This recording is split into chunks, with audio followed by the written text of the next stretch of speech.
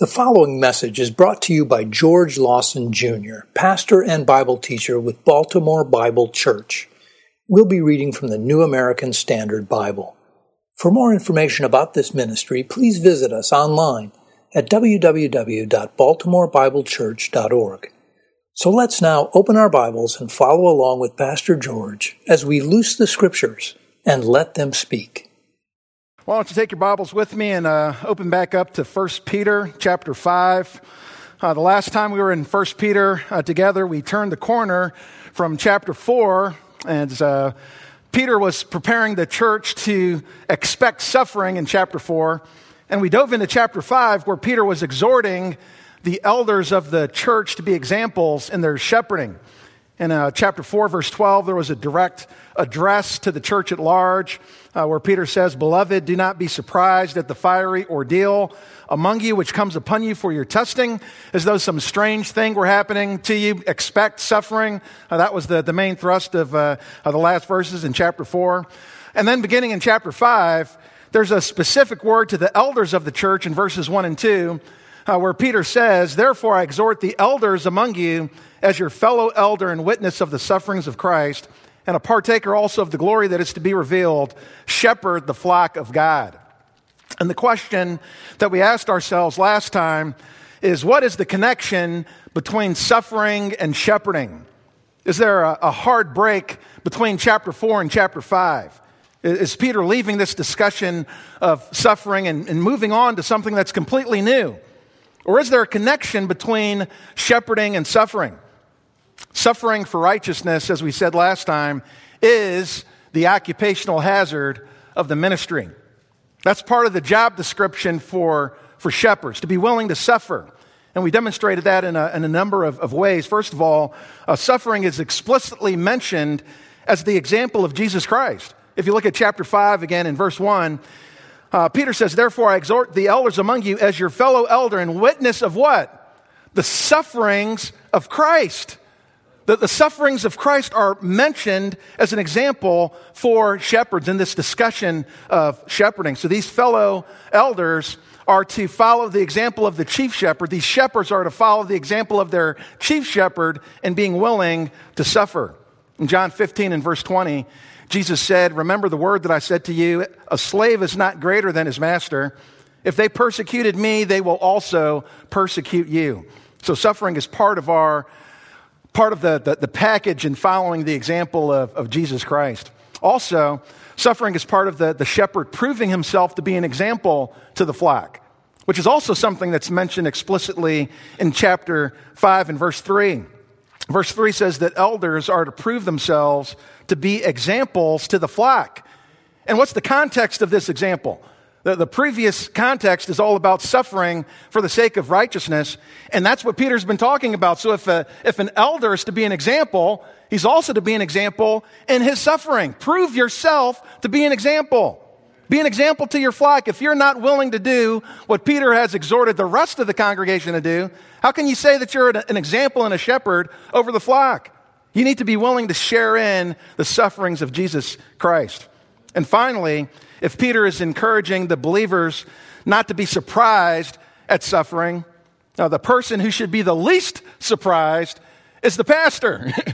He should be the least surprised out of everybody that he suffers. If the believer is not to be surprised about it, why shouldn't the shepherds not be surprised about it? Hey, I expect this. You know, as the scripture said, strike the shepherd to scatter the sheep. You know, the sheep will scatter. The pastor is the target. Like I mentioned up in Canada, when the churches were ordered to be closed and James Coates, along with his church, kept the doors open, they didn't go after an usher or somebody sitting in the back row. They went straight for the top. Who's the pastor of this flock? And that's the one that they hauled off to jail, because he was the one who was first in line. And Peter knows if there's going to be a fiery ordeal, the fire is going to be the hottest for the shepherd. Verse 17 says it's time for judgment in chapter 4 to begin with the household of God. And what better place to begin than with the shepherds of the flock? In Ezekiel chapter 9 and verse 6, it says, "You shall start from my sanctuary." It's speaking about a judgment that would come through the midst of Israel, of Jerusalem. It says, "You shall start from my sanctuary," God says. And they started with the elders who were before the temple. So safety has never been a number one priority for the ministry. Ministry has always been a dangerous calling, and suffering is an occupational hazard for the shepherd. And that was one of the lessons that Paul tried to pass along to his son in the faith, Timothy, like we mentioned last time. Don't be ashamed of the testimony of the Lord. Don't be ashamed of me, his prisoner. Join with me in suffering, he says, 2 Timothy 1:8. 2 Timothy 2:3, suffer hardship with me. 2 Timothy 3:12, all who desire to live godly in Christ Jesus will be persecuted. You can't avoid this, Timothy. If you're going to be faithful, you're going to experience suffering. So you might as well embrace it. Join with me. Join with me. So the elders need to be exhorted about this because they have the task of providing help and comfort, strength and guidance for those who are underneath their charge. And they're expected to be the example for the rest of their flock, an example that others can follow. And this is what Peter's been doing here. He's been exhorting the shepherds to stand firm for the faith. But even though this is primarily a word for the shepherds, since they're to be examples for the flock, this is also a word to the rest of us, right? Everybody's to follow this example. So let's jump in here and see the exhortation again in 1 Peter chapter 5, verses 1 through 4. 1 Peter chapter 5, starting at verse 1. Therefore I exhort the elders among you as your fellow elder and witness of the sufferings of Christ, and a partaker also of the glory that is to be revealed. Shepherd the flock of God among you, exercising oversight, not under compulsion, but voluntarily according to the will of God, and not for sordid gain, but with eagerness, nor yet as lording it over those allotted to your charge, but proving to be examples to the flock. And when the chief shepherd appears, you will receive the unfading crown of glory. Why don't you bow your heads with me for a word of prayer? Heavenly Father, we come before you this Sunday as we always do, Lord, pleading for your help, knowing that we can't do this without you. We don't approach your word and attempt to understand what it says without acknowledging that this is your truth, this is your word. So Father, I pray that you would open our eyes to behold wonderful things in your word. And Father, that you would use me as a weak instrument to be a blessing to your people. Father, I pray that we would apply these things to our lives. Help us to learn from your word today. Help us to be changed by it. In Jesus' name we praise you and give you thanks. Amen. In this text, we'll see how Peter exhorted the elders, what Peter exhorted the elders, how the elders were to follow that exhortation, and also what the results of that exhortation are. The last time we were together, we covered the first two. How did Peter exhort the elders? And this is all review here in verse 1. He exhorts them in humility as a fellow elder. I'm just a fellow elder. I'm a witness of the glory or the sufferings of Christ and a partaker of that future glory along with you. So rather than exhort as an apostle, he refers to himself as a fellow elder. I'm one who's in the trenches with you. And what I'm encouraging you to do is the same thing that I myself have come underneath the authority of. I don't exhort you to do something that I don't do myself. He doesn't address them as a superior, but as a partner. And as we saw before, Peter himself bore suffering for the sake of the name of Jesus Christ. He himself was an example in suffering. He was arrested, threatened, imprisoned, beaten.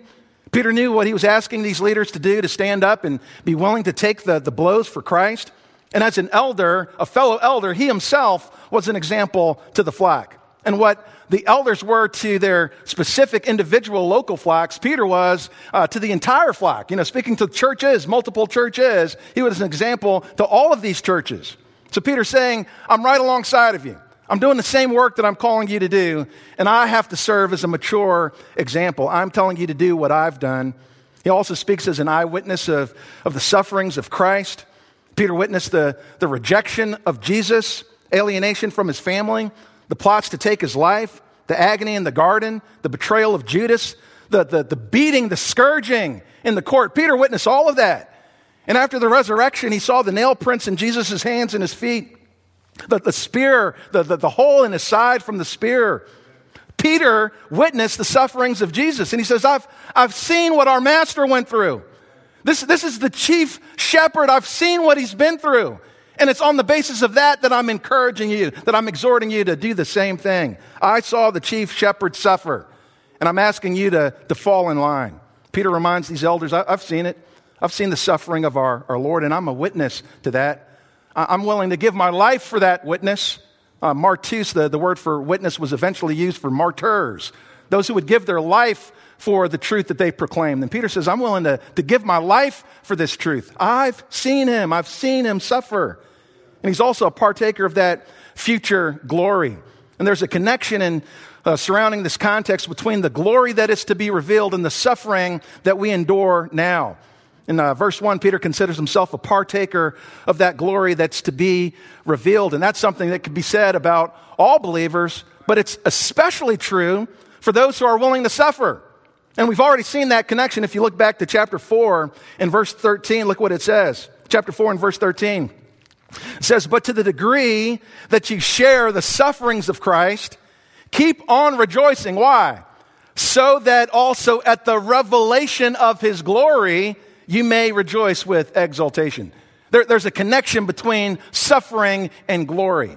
That if you're willing to suffer now, if you're willing to bear up under suffering now, there's an increased measure of glory that you'll experience in the future.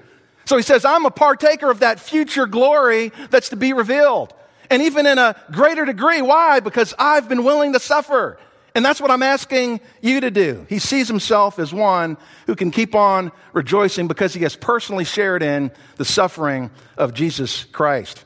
And the glory comes up in the front. Instead of Peter saying, I'm a partaker of the glory that's to be revealed, like I mentioned last time in the original language, he says, I'm an about to be revealed glory partaker. You know, he puts the glory up front. I'm all about that glory. I'm waiting for it. It's going to be revealed. I can't wait. I'm anticipating it. And Peter, as we mentioned, saw a foretaste of that future glory on the Mount of Transfiguration. He says, I know what I'm talking about, and I can't wait to be a partaker of that future glory. And what kind of encouragement would that have been to these leaders who are under the threat of persecution? It's an encouragement to keep pressing on. I'm not going to give up. I'm not going to give in. I want to be a partaker of that future glory as well. And this momentary light affliction, as 2 Corinthians 4:17 says, is producing for us an eternal weight of glory. And I'm willing to bear under it now for that eternal glory in the future. We also covered what Peter exhorted these elders to do in verse 2. Shepherd the flock of God among you. That's the responsibility that's given to the shepherds. To shepherd, to feed, the primary duty and responsibility of the shepherd is to feed the flock of God. Actually, our English word pastor comes from the word pasture. You know, where you feed the flock, where the flock grazes. You know, it's a primary duty of the shepherd to feed the sheep. And it's what Jesus instructed Peter to do himself in John 21, where he says, tend my lambs, shepherd my sheep, tend my lambs. And that word for tend is the Greek word basko, which means to feed. Feed my sheep, Peter. Feed the lambs if you truly love me. If you care about me, Peter, you'll tend to my lambs. You'll make sure that my sheep are fed. And what's interesting is that the flock that's cared for is said to belong to Jesus Christ. You know, don't feed your sheep, feed my sheep. These are my sheep. These are my lambs. Over in 1 Peter, the flock is called the flock of God. It's God's flock. Acts chapter 20 and verse 28, Paul says that this flock of God is purchased with the blood of God, referring to Jesus Christ, another text that shows the divinity of Jesus Christ. The blood of God is what purchased the sheep, and Jesus Christ is God. So there's this heightened sense of responsibility that we have in the church because the sheep that we care for don't belong to us. They belong to Jesus Christ. And we'll have to give an account for what belongs to him. And it's like, how many shepherds need to lay their hands off the sheep? You know, release the sheep. Feed the sheep. Unfaithful shepherds. Ultimately, they don't belong to you. And specifically during a time of persecution, it would have been particularly important for a shepherd to have a good idea of how are the sheep doing. And that idea is brought up in the word, and back in chapter 5, the word for exercising oversight, looking over. It's the Greek word episkopeo, which is from two words, skopeo, which means to look upon, to look over, you know, to care for, and epi, which means over, on, or upon. It's to look upon, to look over, giving oversight to. Supervising would be another way that you could translate that word. 2 Chronicles chapter 34 and verse 12 uses this word in the Greek translation of the Old Testament where they were repairing the temple of God.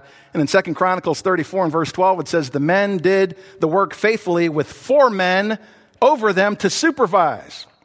It uses a similar word, the same word that's used for the overseer in 1 Peter chapter 5. It's the responsibility of the shepherd to give oversight to know the condition of the flock. I'd also add it's your responsibility to inform us as well. But we need to know how to minister to you, particularly during times of affliction. For an example of that, why don't you flip back to the book of Ezekiel. Ezekiel chapter 34. In Ezekiel chapter 34, it's written in the context of affliction. The book of Ezekiel was written during the time of the Babylonian deportation. Ezekiel was actually a contemporary of Daniel, and he wrote his prophecy during a time of affliction and oppression for the people of God. In chapter 34, he addresses the leadership of Israel during this time. And after Jerusalem was destroyed, the people of Israel were deported. Some of them were taken into the service of Babylon, like Daniel, Shadrach, Meshach, Abednego. They were taken into the service of Babylon. But the rest of the population was just, brought into Babylon and allowed to kind of be immigrants among the people of Babylon. They're allowed to settle down to make a new life, but they lived under the oppression and domination of Babylon and its people. And just imagine a group of immigrants, coming into your city, and how are they treated? Are they just left alone, or are they oppressed? You're not going to take up my space. I mean, this is the kind of situation that the children of Israel are brought into. They're immigrants in a foreign land. They don't know the language. They don't know the customs of the people, and they're now making a new life. And the question is, now that these people are brought into this new land, and the strange land, strange culture, how are the spiritual leaders doing with these people? How did the people fare underneath the leadership of Israel? They're aliens and strangers, just like Peter describes the people of Asia Minor. He says, you're like aliens, you're strangers, you're scattered about throughout a strange land. But how did the spiritual leadership do? Take a look at Ezekiel 34. Let's see how they did. Starting at verse 1. Then the word of the Lord came to me, saying, Son of man, prophesy against the shepherds of Israel. Prophesy and say to those shepherds, thus says the Lord God, woe, shepherds of Israel. That's never a good place to start. When the first words out of God's mouth are woe, that's bad news. Woe, shepherds of Israel, who have been feeding themselves. Should not the shepherds feed the flock? You eat the fat, clothe yourselves with the wool. You slaughter the fat sheep without feeding the flock. Those who are sickly you have not strengthened. The diseased you have not healed. The broken you have not bound up. The scattered you have not brought back, nor have ye sought for the lost, but with force and with severity you have dominated them. They were scattered for lack of a shepherd, and they became food for every beast of the field and were scattered. My flock wandered through all the mountains and on every high hill. My flock was scattered over all the surface of the earth, and there was no one to search or seek for them. Not a good report for the shepherds of Israel. Taking advantage of the sheep, allowing them to scatter, not binding them up when they were broken. The Lord says, I've got a word against these shepherds. Woe to those shepherds. That was a word of judgment. Judgment for these shepherds. Then the Lord himself promises deliverance. Look at verse 7. Therefore, you shepherds, hear the word of the Lord. As I live, declares the Lord God, surely because my flock has become a prey, my flock has even become food for all the beasts of the field for lack of a shepherd. And my shepherds did not search for my flock, but rather the shepherds fed themselves and did not feed my flock. Therefore, ye shepherds, hear the word of the Lord. Thus says the Lord God, behold, I am against the shepherds, and I will demand my sheep from them and make them cease from feeding sheep. So the shepherds will not feed themselves anymore, but I will deliver my flock from their mouth so that they will not be food for them. For thus the Lord, says the Lord God, behold, I myself will search for my sheep and seek them out. As a shepherd cares for his herd in the day when he is among his scattered sheep, so I will care for my sheep and will deliver them from all the places to which they were scattered on a cloudy and gloomy day. I'll bring them out from the peoples and gather them from the countries and bring them to their own land, and I will feed them on the mountains of Israel, by the streams and in all the inhabited places of the land. I will feed them in a good pasture, and with grazing ground will be on the mountain heights of Israel. There they will lie down on good grazing ground and feed in rich pasture on the mountains of Israel. I will feed my flock, and I will lead them to rest, declares the Lord God. I will seek the lost, bring back the scattered, bind up the broken, strengthen the sick, but the fat and the strong I will destroy. I will feed them with judgment. And that deliverance would ultimately come through the shepherd that the Lord would send. Drop down to verse 23. It says, then I will set over them one shepherd, my servant David, and he will feed them. He will feed them himself and be their shepherd. And I, the Lord, will be their God, and my servant David will be prince among them. I, the Lord, have spoken. Like I said, this is during the time of exile. This is years after David. So who is this David that he's talking about? Who is this one servant, this one shepherd, David, that he would set over them, that would feed them himself and be their shepherd? It's a reference to the greater David to come, the Lord Jesus Christ, who would come from the line of David and rule over his people. David was that greater son. Jesus was the greater son of David, according to Psalm 110, whose throne and whose kingdom would be established forever. 2 Samuel chapter 7 and verse 16 says, your house and your kingdom shall endure before me forever. Your throne shall be established forever. Speaking about that greater one, that greater David who was to come, Jesus Christ. And when he returns, he's going to require an accounting from those shepherds who were supposedly watching the flock. And it's going to be a fearful day for many so-called pastors. It's going to be a fearful day for those who had other intentions than caring for the sheep. And there's three motivations that guide the work of a shepherd. Why don't you flip back to 1 Peter chapter 5 for this. Three motivations that guide the work of the shepherd who exercises oversight. How is the elder to exercise this oversight? How is he the shepherd? Look at verse 2. Shepherd the flock of God among you, exercising oversight. How? Not under compulsion, but voluntarily, according to the will of God, and not for sordid gain, but with eagerness. Nor yet as lording it over those allotted to your charge, but proving to be examples to the flock. This is the way to follow the exhortation, okay? How are we to do this? Number one, willingly. Willingly. Nobody should be pushed or forced into ministry. It's not under compulsion or out of necessity. We don't serve because somebody says, you need to do this. And much less because, your bylaws say that we need so many elders on the board and we just need a warm body to fill the spot, or else we're in violation of the bylaws. So we just need a man, and drag somebody kicking and screaming on the board. What if the man doesn't have the desire? What if you don't find the qualified man to fill that position? Not only does the Lord provide the gifting, but he also provides the desire. The Lord does both. In the construction of the tabernacle in Exodus 36, it says, then Moses called Bezalel and Aholiab, and every skillful person in whom the Lord had put skill. That's the gifting. He put the skill in them. Everyone whose heart stirred him. That's the desire. It's the gifting and the desire to come to the work, to perform it. Psalm 54 and verse 6 says, willingly I will sacrifice to you. I will give thanks to your name, O Lord, for it is good. What kind of sacrifices does the Lord want? Willing sacrifices. The willing sacrifices out of the desires of the heart. The Lord looks for the heart. And the Lord is the one who works internally to give us those desires. The compulsion for ministry is not just from the outside, it's from the inside. The Lord works on the heart. One of the qualifications for ministry, according to 1 Timothy 3:1, is the desire for it. So that the service that the elder gives to the church is a willing service. And your push can't be the motivation for service. Because if people pushed you in, they can push you out, right? If that's where I got my desire from the people. And that's particularly important if you could face some kind of persecution for what you do, right? Knowing that the church called me is not going to be enough when I start to be persecuted.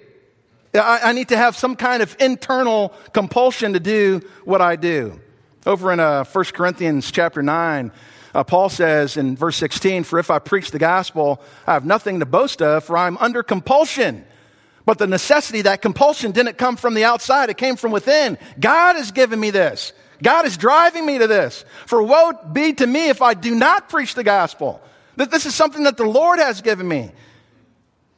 Paul had an internal compulsion for the work that he did. It wasn't an external call. There was an internal call that drove him. Galatians chapter 1, verses 15 and 16 says, "But when God, who had set me apart even from my mother's womb and called me through his grace, was pleased to reveal his Son in me so that I might preach him among the Gentiles, I did not immediately consult with flesh and blood." That's not where I got my call. I got my call from the Lord. This internal call came from him. He's the one who set me apart for this gospel. And like I said, that becomes really important if you're going to suffer for what you're doing. It can't be according to the men, but it's got to be according to the will of God. According to the will of God. Number 2, it needs to be eagerly, and not for sordid gain. Eagerly. There's not only a willingness, but an eagerness to perform the work. That word for eagerness is prathumos. That word thumos is from 2 words again. The thumos is a word that means passion. And the prefix pra heightens it. There's a great passion for the ministry. Shepherds are engaged in, they're not driven by the money.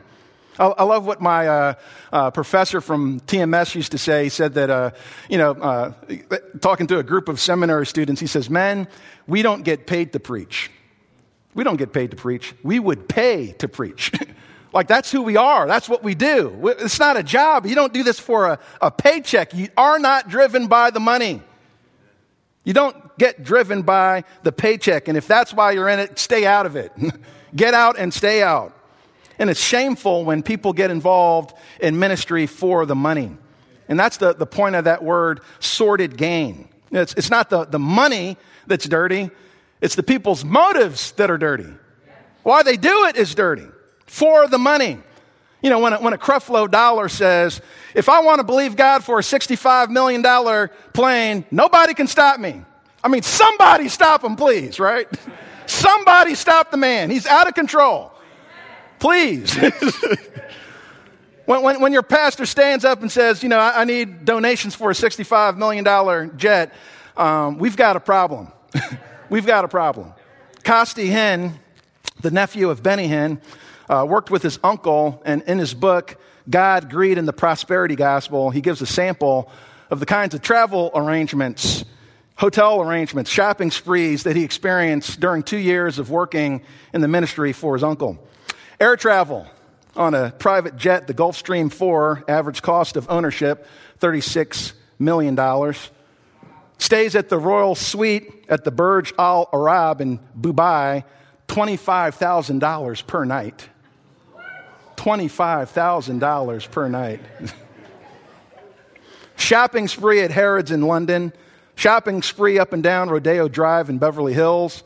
Vehicle chauffeurs for his Bentley, Rolls-Royce, Mercedes-Benz, Range Rover, and Maserati.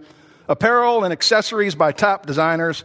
All from the donations of desperate people who believe that their giving would result in healing, answered prayers, or prosperity for themselves. Preying on the desperate sheep for your $25,000 a night in a hotel. And at the time, he believed that they should be blessed with millions because they were blessing millions. That's what Costi thought at the time. But it became obvious to Costi Hinn over time that his family's desires were not for blessing, to be a blessing, but to receive a blessing that led them into all sorts of evil. That 1 Timothy warns us of. 1 Timothy 6, verse 10, "For the love of money is a root of all sorts of evil, and some by longing for it have wandered away from the faith and pierced themselves with many griefs." 2 Peter chapter 2 and verse 1 says, "But false prophets also arose among the people, just as there will also be false teachers among you, who will secretly introduce destructive heresies, even denying the master who bought them, bringing swift destruction upon themselves. For many will follow their sensuality, and because of them, the way of truth will be maligned, and in their greed they will exploit you with false words." They will exploit you with false words. Take advantage of you. How do they do this? Costi describes one evening that would have made Tetzel proud. If you remember who Tetzel is, he sold indulgences during Luther's day. The moment the coin in the coffer rings, a soul from Purgatory Springs. And Tetzel went around during his day, don't you hear the cries of your parents, your grandparents, your dead relatives? Oh, they're just waiting to get out of purgatory. If you would just put some money in the plate. So that's how he manipulated people, exploited them with false words. We can get people into heaven if you just give a little bit of money. Tetzel would have been proud of the ways of the hens. Listen what one night looked like, as they're, going around and ministering to thousands. Some of you are believing God for the salvation of your lost children. Some of you have sick babies and loved ones who are dying. Some of you are unable to conceive children and have been believing God for years. Others of you need jobs. Others of you are in debt. You've been believing God for a financial breakthrough. This is your moment. There is a special anointing here tonight for breakthroughs. I want you to sow a seed of faith in God's kingdom, and He will bless you with whatever you're asking Him for. I'm going to anoint every single offering envelope, but only if you put your best seed in it. I've got this anointing oil, and I will personally anoint every offering envelope, but only if you put your best offering in it. Put your best offering in. The ushers are passing around the envelope. Sow your seed. Then they come down the aisles, come to the platform. I'm going to lay hands on you and anoint your offering as you place it in the buckets here on stage.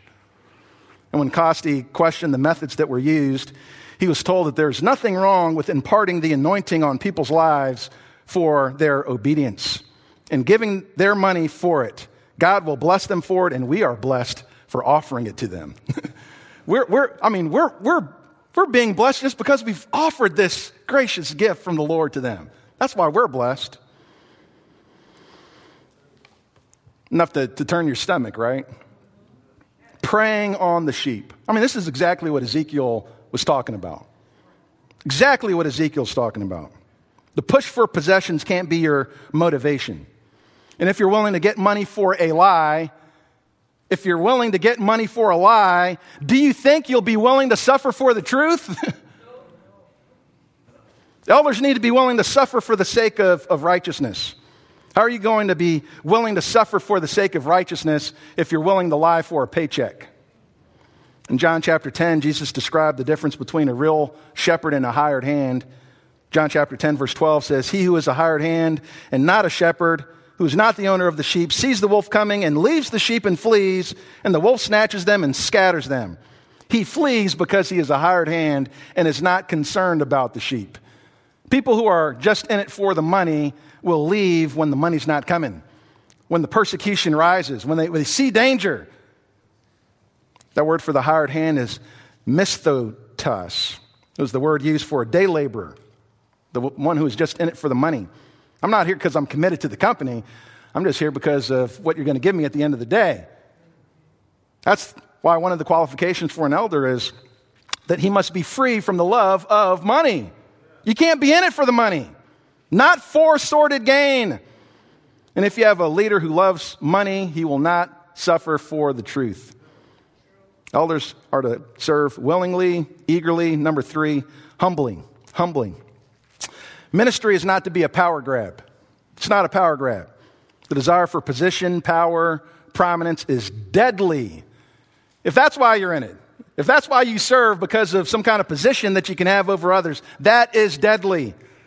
1 Timothy 3:1 says, "It is a trustworthy statement. If any man aspires to the office of overseer, it is a fine work he desires to do." It's not the office. It's not the title. It's a fine title he desires to have. No, that's not it. It's not about the title. It's about the work. I do this because of the work. I enjoy the work of the ministry.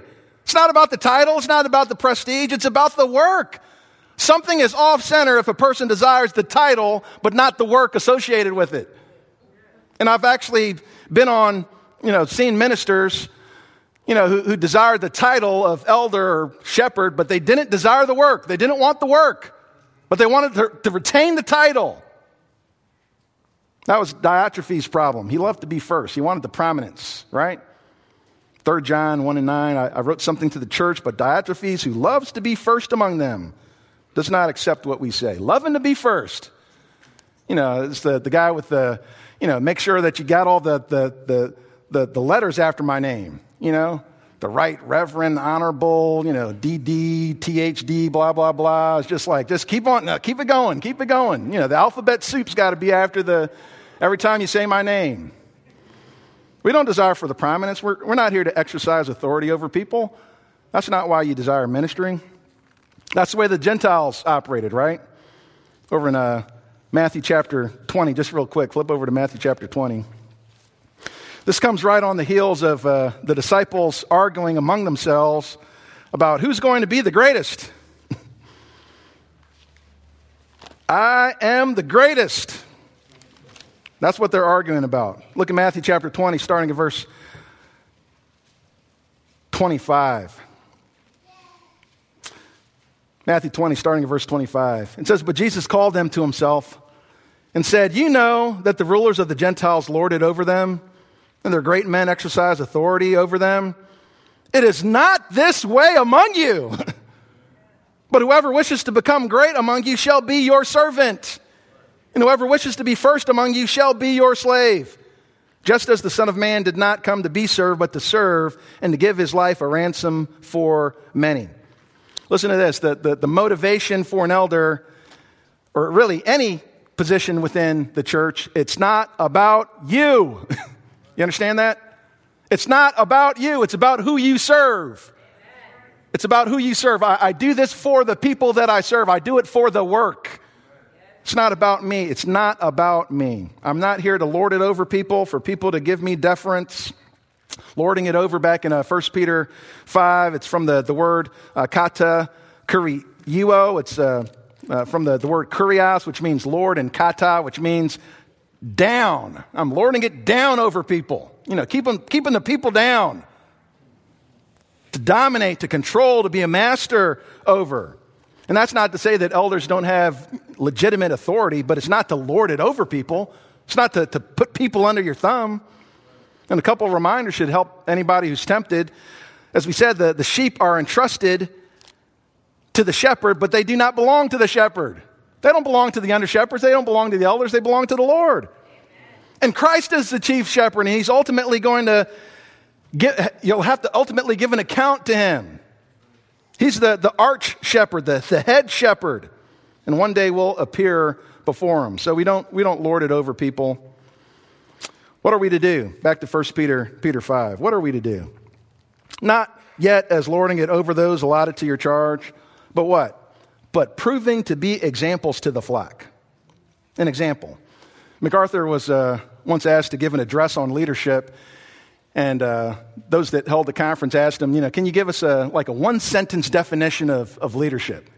And at first he's like, that's like an impossible task. How am I going to get everything a leader's to be in like a one-sentence definition? And after he thought about it for a while, he says, you know what? I can do it in less than one sentence. I'll give it to you in a word. Example. Example. A leader is to be an example. A living illustration of what he tells other people to do. What he wants to see in the congregation, he's the example of that himself. So he's not to lead by an iron fist, but by the force of his example. That word example is used in verse 3. It's the Greek word tupos, where we get our English word type from. The word means a stamp, an impression, a mark that's left by a blow. And it's where we get our English word type from. Some of you guys are old enough to remember the typewriters, right? Back in the day when you had to write a paper and you're just like hoping you don't press the wrong key because you're going to have to go back there with the eraser and, do a space back and try to get it right again. I mean, it's just splotches everywhere, turning in my papers. Some of you guys know what it's talking about when I say a typewriter. Had that little metal lever with the imprint of the letter on it.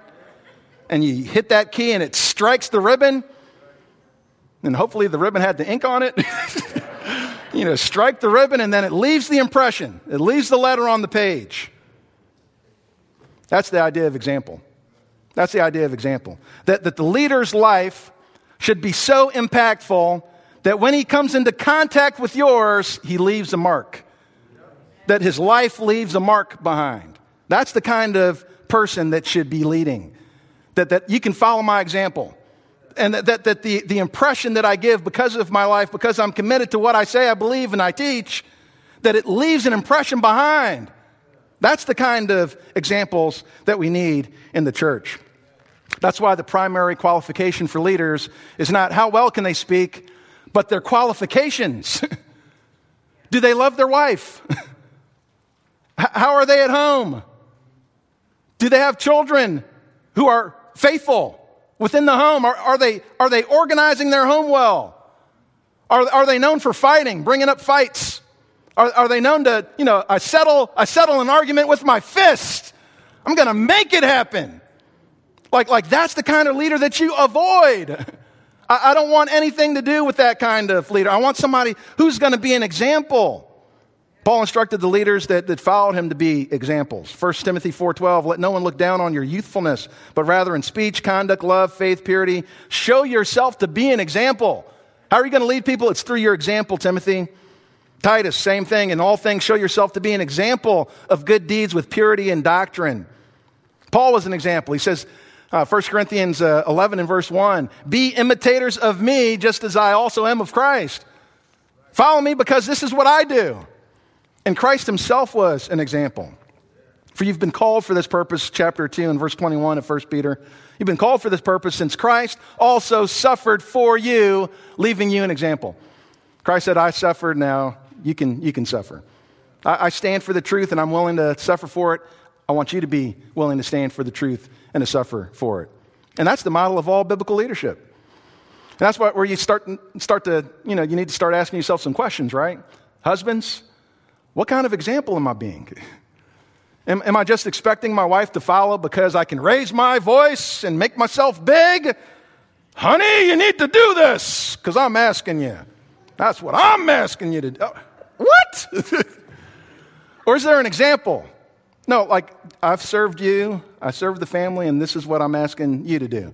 I'm not sitting on the couch and expecting you to do it all. No, I'm in there.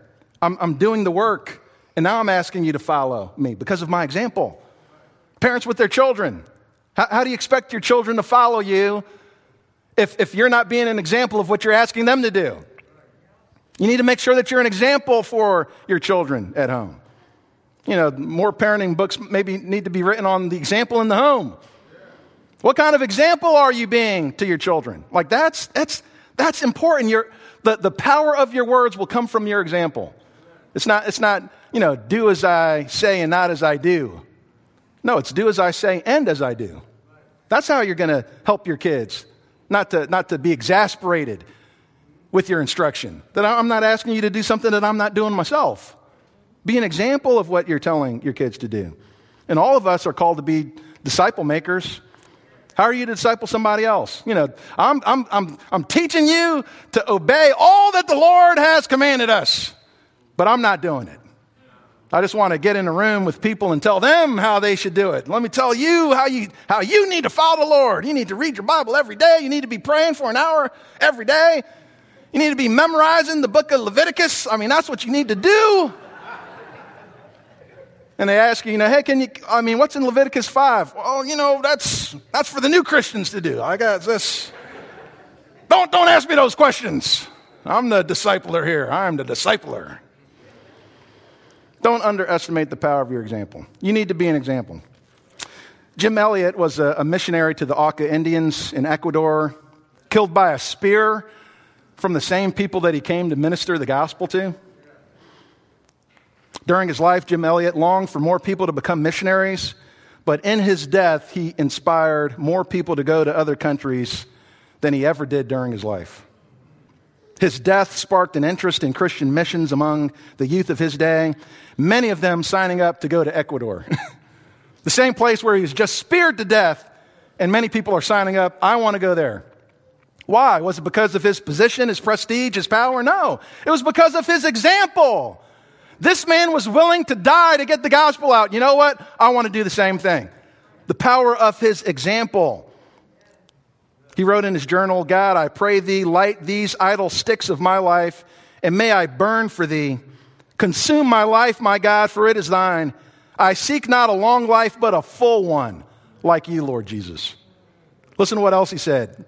Saturate me with the oil of the Spirit that I may be a flame. But flame is often short-lived. Canst thou bear this, my soul, a short life? In me dwells the spirit of the great short-lived. It was a reference to Jesus Christ, whose zeal for God's house consumed him. Listen to what he says. Make me thy fuel, flame of God. Lord, let my life just be a fuel for the light of the gospel. And if it's short-lived, so be it. I want to be a flame to burn bright for my master. And he died, and the power of his example became God's fuel for missions. And what are the results of following Peter's exhortation? What are the results? Look back at 1 Peter 5 again. Look at verse 4. And when, if all these things are true, you're serving in a way that's willing and eager. If you're being an example, you're not lording it over people, then I can look forward to something. Verse 4. And when the chief shepherd appears, you will receive the unfading crown of glory. That word for chief shepherd is only found here in the entire Bible. It's used of Jesus Christ. In John chapter 10, Jesus is called the good shepherd. John 10:11, I am the good shepherd. The good shepherd lays down his life for a sheep. Jesus is called the good shepherd because he sacrifices his life. He gives his life up. In Hebrews chapter 13, Jesus is called the great shepherd. The great shepherd because his blood secures the eternal covenant of God. Eternal redemption is secured by the blood of Jesus Christ. Hebrews 13 verse 20. Now the God of peace who brought up from the dead the great shepherd of the sheep through the blood of the eternal covenant, even Jesus our Lord. Jesus is the great shepherd because he secures salvation, eternal redemption for those who belong to him. But in 1 Peter, Jesus is called the chief shepherd, the arch shepherd, because Jesus is understood as being the one who watches over the entire flock. Jesus watches over everyone. And that would be a great motivation and comfort for people who are under a time of suffering and persecution. To a group of Christians who may feel out of place in this world, I'm an alien, I don't belong, I'm a stranger, I've been scattered. Those who are in this dispersion, exiles, I'm an exile on this earth. To hear that Jesus is the chief shepherd and that you belong to his fold and that he does not lose one, what a comfort that is. The chief shepherd is watching over me, the chief shepherd. And your life will one day be vindicated when he appears. And if you live for him, all that you do on this earth is worth it. Every time I've suffered for the name of Jesus Christ, it's worth it, and my chief shepherd sees me. And he has not lost me. Sometimes when you're going through difficulties, you can feel like, am I alone out here? Does anybody see this? Like the disciples when the boat's starting to fill up, and it's like, Lord, do you care? We perish, Lord, we're perishing. And you're over here taking a nap. Like, seriously, do you care? What does the scripture say? That the chief shepherd is watching over you. Don't worry about it. Even while Jesus was asleep in the boat, he was still watching over his loved ones. It's amazing to think about the care that our Lord gives us. The chief shepherd does not lose one of us. John chapter 10, verse 27 says, my sheep hear my voice, and I know them, and they follow me.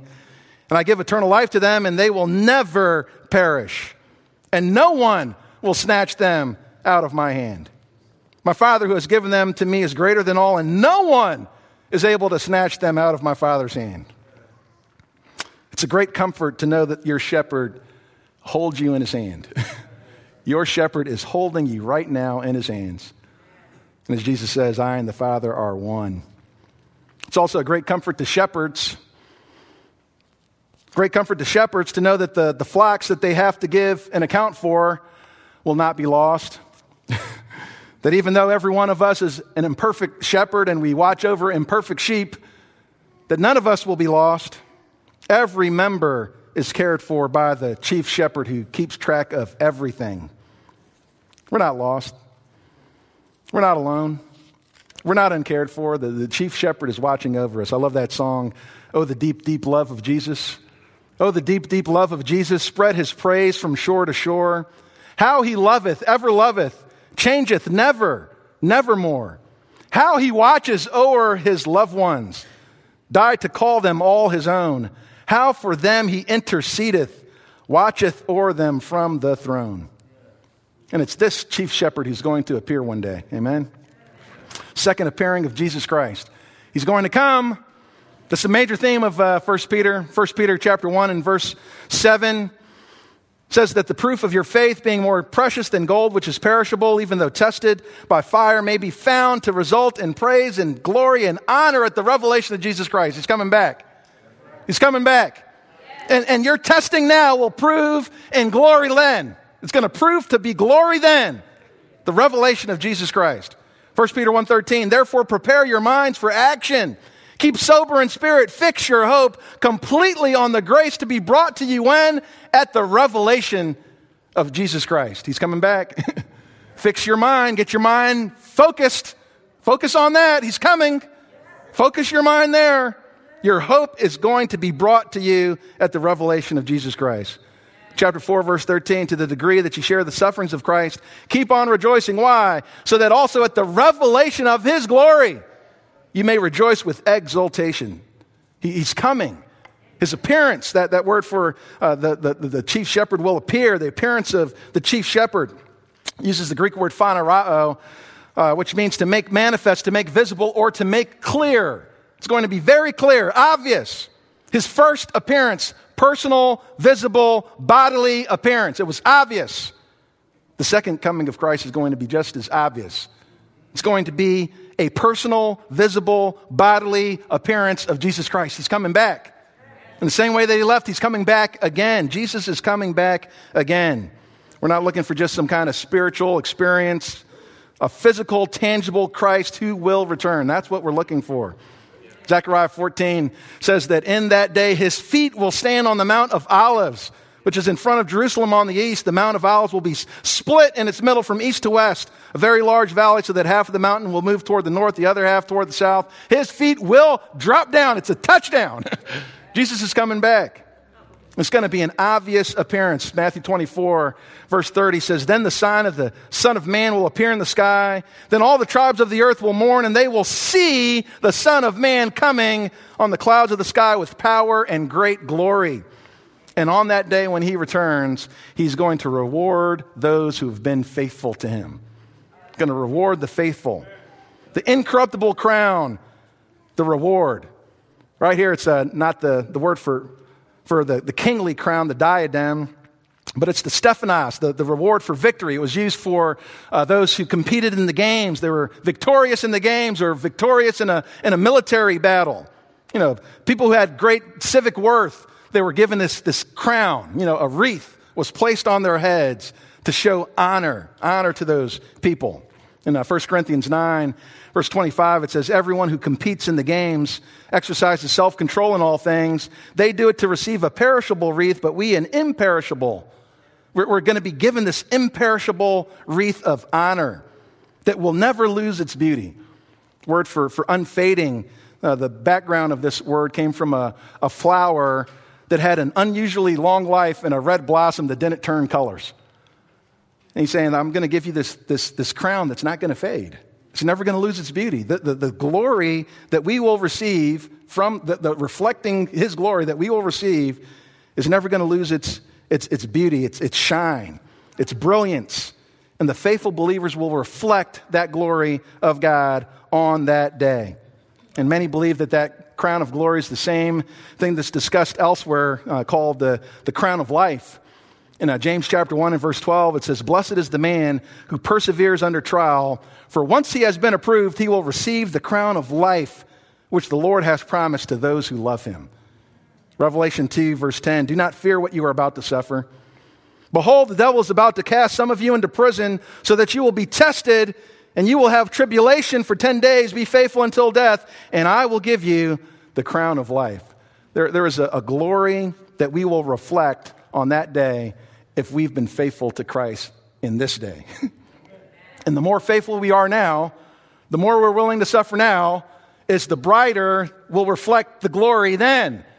So it's worth it. It's worth it to shine brighter in heaven and shine brighter in eternity because I've been faithful. I've been faithful. And those who are to be examples of that faithfulness are to be the shepherds. The shepherds are to be the example of that kind of faithfulness for their flocks. And at BBC, we're not just looking for a few good men, we're looking for a few faithful men. Faithful men.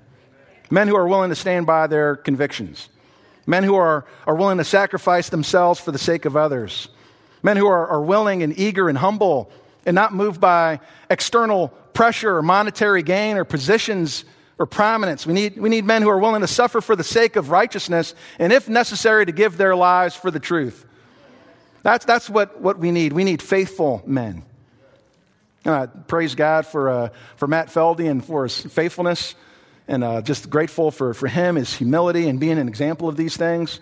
And we all need to be in prayer that the Lord would grant to us more faithful men. Men who can stand and serve alongside of us in this ministry for many years to come. So please be praying along with us, along with the leadership, that we'll have faithful men who would be in our churches to lead us and to be the examples for us. In the 16th century, there was a man by the name of John Rogers, who was an English reformer, a Protestant reformer. He was a friend of William Tyndale, who you may remember that name as the one who was responsible for giving us our English Bible. Tyndale's work of translating the scriptures into English. But if you've ever heard of the name the Matthew's Bible, Rogers was responsible for continuing the translation that Tyndale started in another version of the scriptures called the Matthew's Bible. It's actually called the Matthew's Bible because it was a pseudonym, a false name, because he was trying to protect himself because there were those who were at odds with opposing those who would translate the scriptures into English. But he's responsible for some of that translation, as well as the marginal notes, the cross-references in that work. And in 1547, when Edward VI came to the throne of England, Rogers and his work were protected because the king was sympathetic to the work of translating the scriptures. But in 1553, Queen Mary, who's also known as Bloody Mary because of all the bloodshed under her rule, came into power, and Rogers was in prison for over a year, about a year and a half in prison, because he denied the real presence of Christ in the Mass and because of his views on marriage, the transubstantiation that they had within the Catholic Church. He remained in jail for over a year. He wasn't allowed to see his wife or his 11 children, and one of his children was actually born while he was in prison. Never saw his last child, until the day of his death. And after a year, he was executed. He was asked before his execution if he would revoke his abominable doctrine. And he answered this. He says, that which I have preached, I will seal with my blood. I'm so committed to what I've preached. I'm so committed to the gospel of Jesus Christ. I'm so committed to what I find there that I will seal this with my blood. And as he proceeded to the stake, there was a great crowd that accompanied him, and many were emboldened by his stand for the truth, and they were not afraid to make exclamations to strengthen him. So imagine this. Here's this guy going to the stake, and there's this group of people, a mass of people around him, that are encouraging him and saying, I believe what you believe. Keep strong. Be firm. Stand firm. Even his children assisted in it, comforting him in such a manner, one historian says, it seemed as if he had been led to a wedding instead of to his death. Because of all the encouragement, just lines of people encouraging him, his children encouraging him to stand firm for the truth.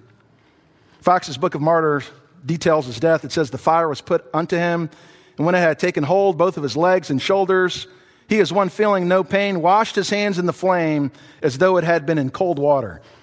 And after lifting up his hands unto heaven, not removing the same until such time as the devouring fire had consumed them, most mildly and happy, this happy martyr yielded up his spirit into the hands of his heavenly Father.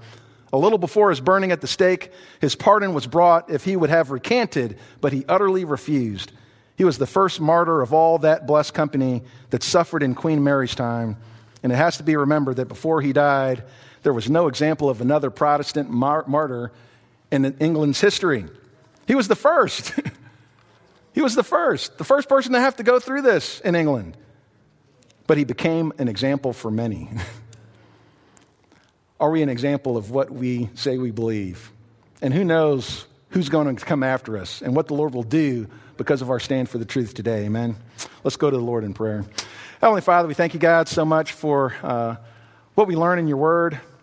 And Father, we thank you for the examples that have gone before us, those who have stood for the truth. And Father, I pray that you would help us in our day, that we would stand for your word, Lord, that we would be an example of what we say that we believe. Father, and that we would look forward to that crown that we will one day wear and place at the feet of Jesus Christ, the crown of glory and of life, Lord, that is really due to him and to his work in our life. So, Father, I pray that you would receive all the glory from our lives today. Make us the kind of men and women who can be followed because we have a conviction, Lord, that's willing to even suffer persecution if need be because we're committed to what we believe. In Jesus' name we praise you and give you thanks. Amen. You have been listening to George Lawson Jr. of Baltimore Bible Church. To hear other messages or to find out about upcoming events or where we meet for weekly church services, please visit us online at www.baltimorebiblechurch.org. Baltimore Bible Church reserve all copyright protection under applicable law. Our copyright policy is available on our website and includes instructions for and limitations on duplicating CDs and all digital files.